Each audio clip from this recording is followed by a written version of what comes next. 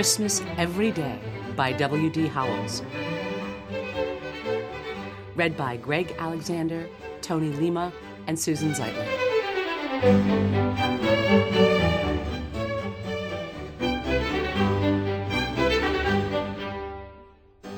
The little girl came into her papa's study, as she always did Saturday morning before breakfast, and asked for a story.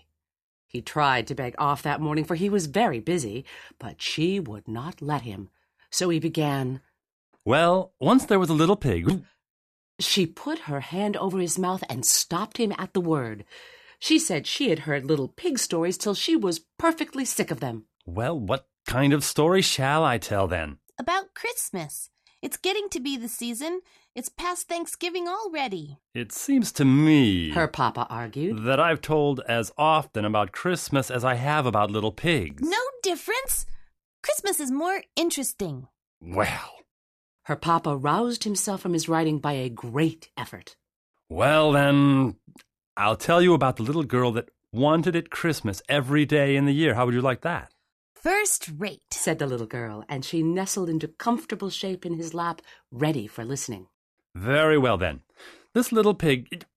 What are you pounding me for?" Because you said little pig instead of little girl. "I should like to know what's the difference between a little pig and a little girl that wanted it Christmas every day." Papa, said the little girl warningly. If you don't go on, I'll give it to you. And at this, her papa darted off like lightning and began to tell the story as fast as he could. "Well, once there was a little girl who liked Christmas so much that she wanted it to be Christmas every day in the year. And as soon as Thanksgiving was over, she began to send postal cards to the old Christmas fairy to ask if she mightn't have it.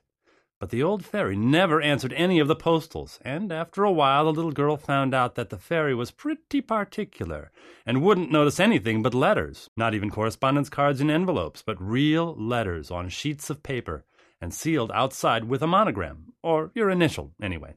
So then she began to send her letters, and in about 3 weeks, or just the day before Christmas it was, she got a letter from the fairy saying she might have it Christmas every day for a year, and then they would see about having it longer. The little girl was a good deal excited already, preparing for the old-fashioned once-a-year Christmas that was coming the next day, and perhaps the fairy's promise didn't make such an impression on her as it would have made at some other time. She just resolved to keep it to herself and surprise everybody with it as it kept coming true, and then it slipped out of her mind altogether.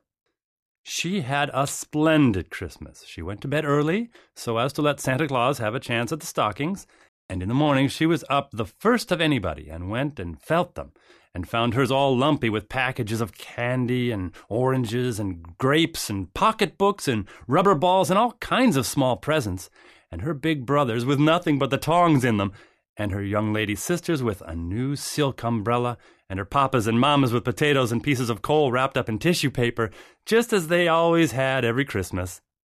Then she waited around till the rest of the family were up, and she was the first to burst into the library when the doors were opened and look at the large presents laid out on the library table, books and portfolios and boxes of stationery and breastpins and dolls and little stoves and dozens of handkerchiefs and inkstands and skates and snow shovels and photograph frames and little easels and boxes of watercolors and Turkish paste and nougat and candied cherries and dolls' houses and waterproofs, and the big Christmas tree, lighted and standing in a wastebasket in the middle.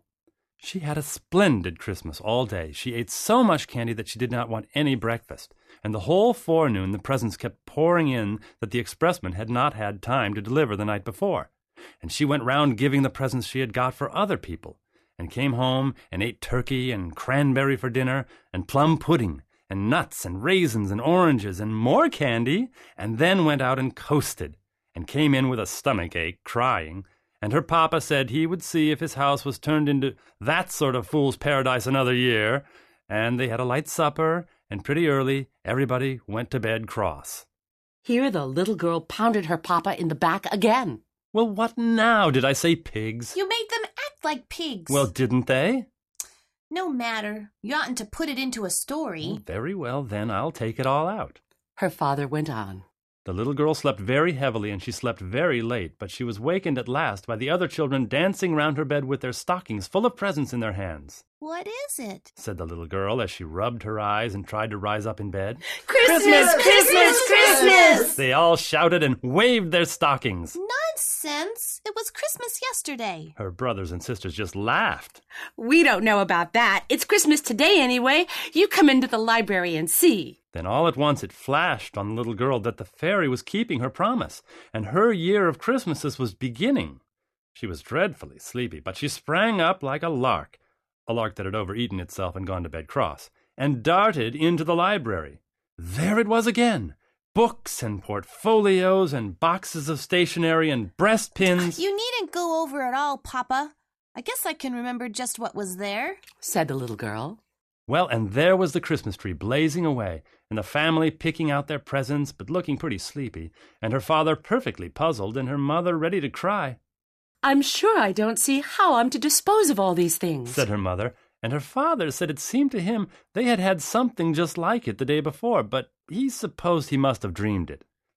This struck the little girl as the best kind of a joke, and so she ate so much candy she didn't want any breakfast, and went round carrying presents, and had turkey and cranberry for dinner, and then went out and coasted, and came in with a... Papa! Well, what now? What did you promise, you forgetful thing? Oh, yes. Well, the next day it was just the same thing over again, but everybody getting crosser, and at the end of a week's time so many people had lost their tempers that you could pick up lost tempers anywhere. They perfectly strewed the ground. Even when people tried to recover their tempers, they usually got somebody else's, and it made the most dreadful mix. The little girl began to get frightened, keeping the secret all to herself. She wanted to tell her mother, but she didn't dare to, and she was ashamed to ask the fairy to take back her gift. It seemed ungrateful and ill-bred, and she thought she would try to stand it, but she hardly knew how she could for a whole year. So it went on, and it was Christmas on St. Valentine's Day and Washington's birthday, just the same as any day, and it didn't even skip the 1st of April, though everything was counterfeit that day, and that was some little relief. After a while, coal and potatoes began to be awfully scarce. So many had been wrapped up in tissue paper to fool papas and mamas with. Turkeys got to be about $1,000 apiece. Papa? Well, what? You're beginning to fib. Well, 2,000 then.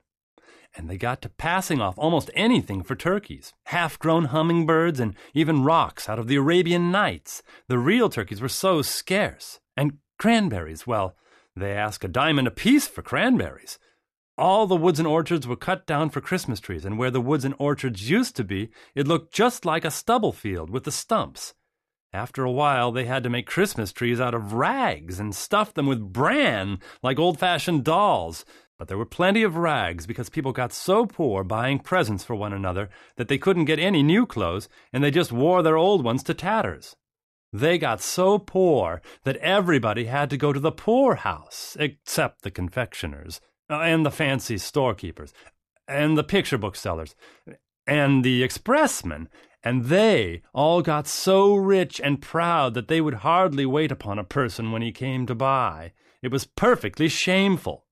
Well, after it had gone on about 3 or 4 months, the little girl, whenever she came into the room in the morning and saw those great ugly lumpy stockings dangling at the fireplace and the disgusting presents around everywhere, used to just sit down and burst out crying. In 6 months, she was perfectly exhausted. She couldn't even cry anymore. She just lay on the lounge and rolled her eyes and panted. About the beginning of October, she took to sitting down on dolls wherever she found them, French dolls or any kind. She hated the sight of them so, and by Thanksgiving she was crazy and just slammed her presents across the room. By that time, people didn't carry presents around nicely anymore. They flung them over the fence or through the window or anything, and instead of running their tongues out and taking great pains to write, "For dear Papa," or Mama, or Brother, or Sister, or Susie, or Sammy, or Billy, or Bobby, or Jimmy, or Jenny, or whoever it was, and troubling to get the spelling right, and then signing their names, and Xmas 18 .. They used to write in the gift books, "Take it, you horrid old thing!" and then go and bang it against the front door.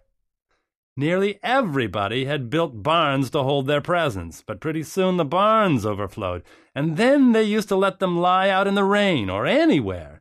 Sometimes the police used to come and tell them to shovel their presents off the sidewalk or they would arrest them. I thought you said everybody had gone to the poorhouse, interrupted the little girl. They did go at first, said her papa. But after a while the poorhouses got so full that they had to send the people back to their own houses. They tried to cry when they got back, but they couldn't make the least sound. Why couldn't they? Because they had lost their voices saying Merry Christmas so much. Did I tell you how it was on the 4th of July? No. How was it? And the little girl nestled closer in expectation of something uncommon. Well, the night before, the boys stayed up to celebrate, as they always do, and fell asleep before 12 o'clock as usual, expecting to be wakened by the bells and cannon. But it was nearly 8 o'clock before the first boy in the United States woke up, and then he found out what the trouble was.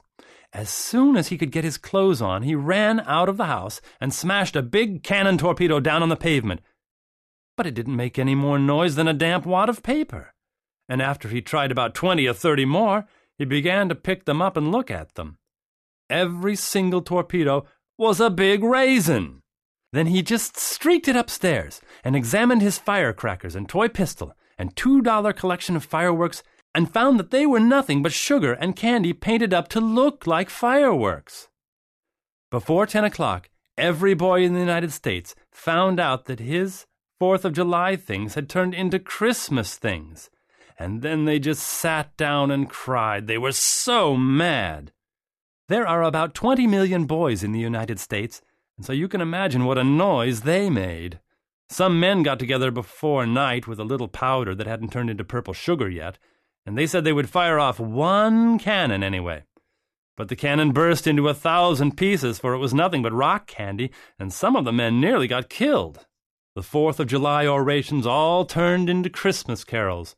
And when anybody tried to read the Declaration, instead of saying, "When in the course of human events it becomes necessary," he was sure to sing, "God rest ye merry gentlemen." It was perfectly awful. The little girl drew a deep sigh of satisfaction. And how was it at Thanksgiving? Her papa hesitated. Well, I'm almost afraid to tell you. I'm afraid you'll think it's wicked. Well, tell anyway, said the little girl. Well, before it came Thanksgiving, it had leaked out who had caused all these Christmases. The little girl had suffered so much that she had talked about it in her sleep, and after that hardly anybody would play with her. People just perfectly despised her, because if it had not been for her greediness, it wouldn't have happened. And now, when it came Thanksgiving, and she wanted them to go to church and have squash pie and turkey and show their gratitude, they said that all the turkeys had been eaten up for her old Christmas dinners, and if she would stop the Christmases, they would see about the gratitude. Wasn't it dreadful? And the very next day the little girl began to send letters to the Christmas fairy, and then telegrams to stop it. But it didn't do any good. And then she got to calling at the fairy's house. But the girl that came to the door always said, "Not at home." Or, "Engaged." Or, "At dinner." Or something like that. And so it went on till it came to the old once-a-year Christmas Eve. The little girl fell asleep, and when she woke up in the morning... She found it was all nothing but a dream, suggested the little girl. No, indeed, said her papa. It was all every bit true. Well, what did she find out then? Why, that it wasn't Christmas at last, and wasn't ever going to be any more. Now it's time for breakfast. The little girl held her papa fast around the neck. You shan't go if you're going to leave it so. How do you want it left? Christmas once a year. All right, said her papa, and he went on again. Well, there was the greatest rejoicing all over the country, and it extended clear up into Canada. The people met together everywhere and kissed and cried for joy. The city carts went around and gathered up all the candy and raisins and nuts and dumped them into the river, and it made the fish perfectly sick. And the whole United States, as far out as Alaska, was one blaze of bonfires where the children were burning up their gift books and presents of all kinds. They had the greatest time. The little girl went to thank the old fairy because she had stopped its being Christmas, and she said she hoped she would keep her promise and see that Christmas never, never came again. Then the fairy frowned and asked her if she was sure she knew what she meant, and the little girl asked her, why not? And the old fairy said that now she was behaving just as greedily as ever, and she'd better look out. This made the little girl think it all over carefully again, and she said she would be willing to have it Christmas about once in 1,000 years. And then she said 100, and then she said 10, and at last she got down to 1. Then the fairy said that was the good old way that had pleased people ever since Christmas began, and she was agreed. Then the little girl said, What are your shoes made of? and the fairy said, Leather? and the little girl said, Bargains done forever. and skipped off and hippity-hopped the whole way home. She was so glad. How will that do? Asked the papa. First rate, Said the little girl, but she hated to have the story stop and was rather sober. However, her mamma put her head in at the door and asked her papa, Are you never coming to breakfast? What have you been telling that child? Oh, just a moral tale. The little girl caught him round the neck again. we know. Don't you tell what, Papa? Don't you tell what?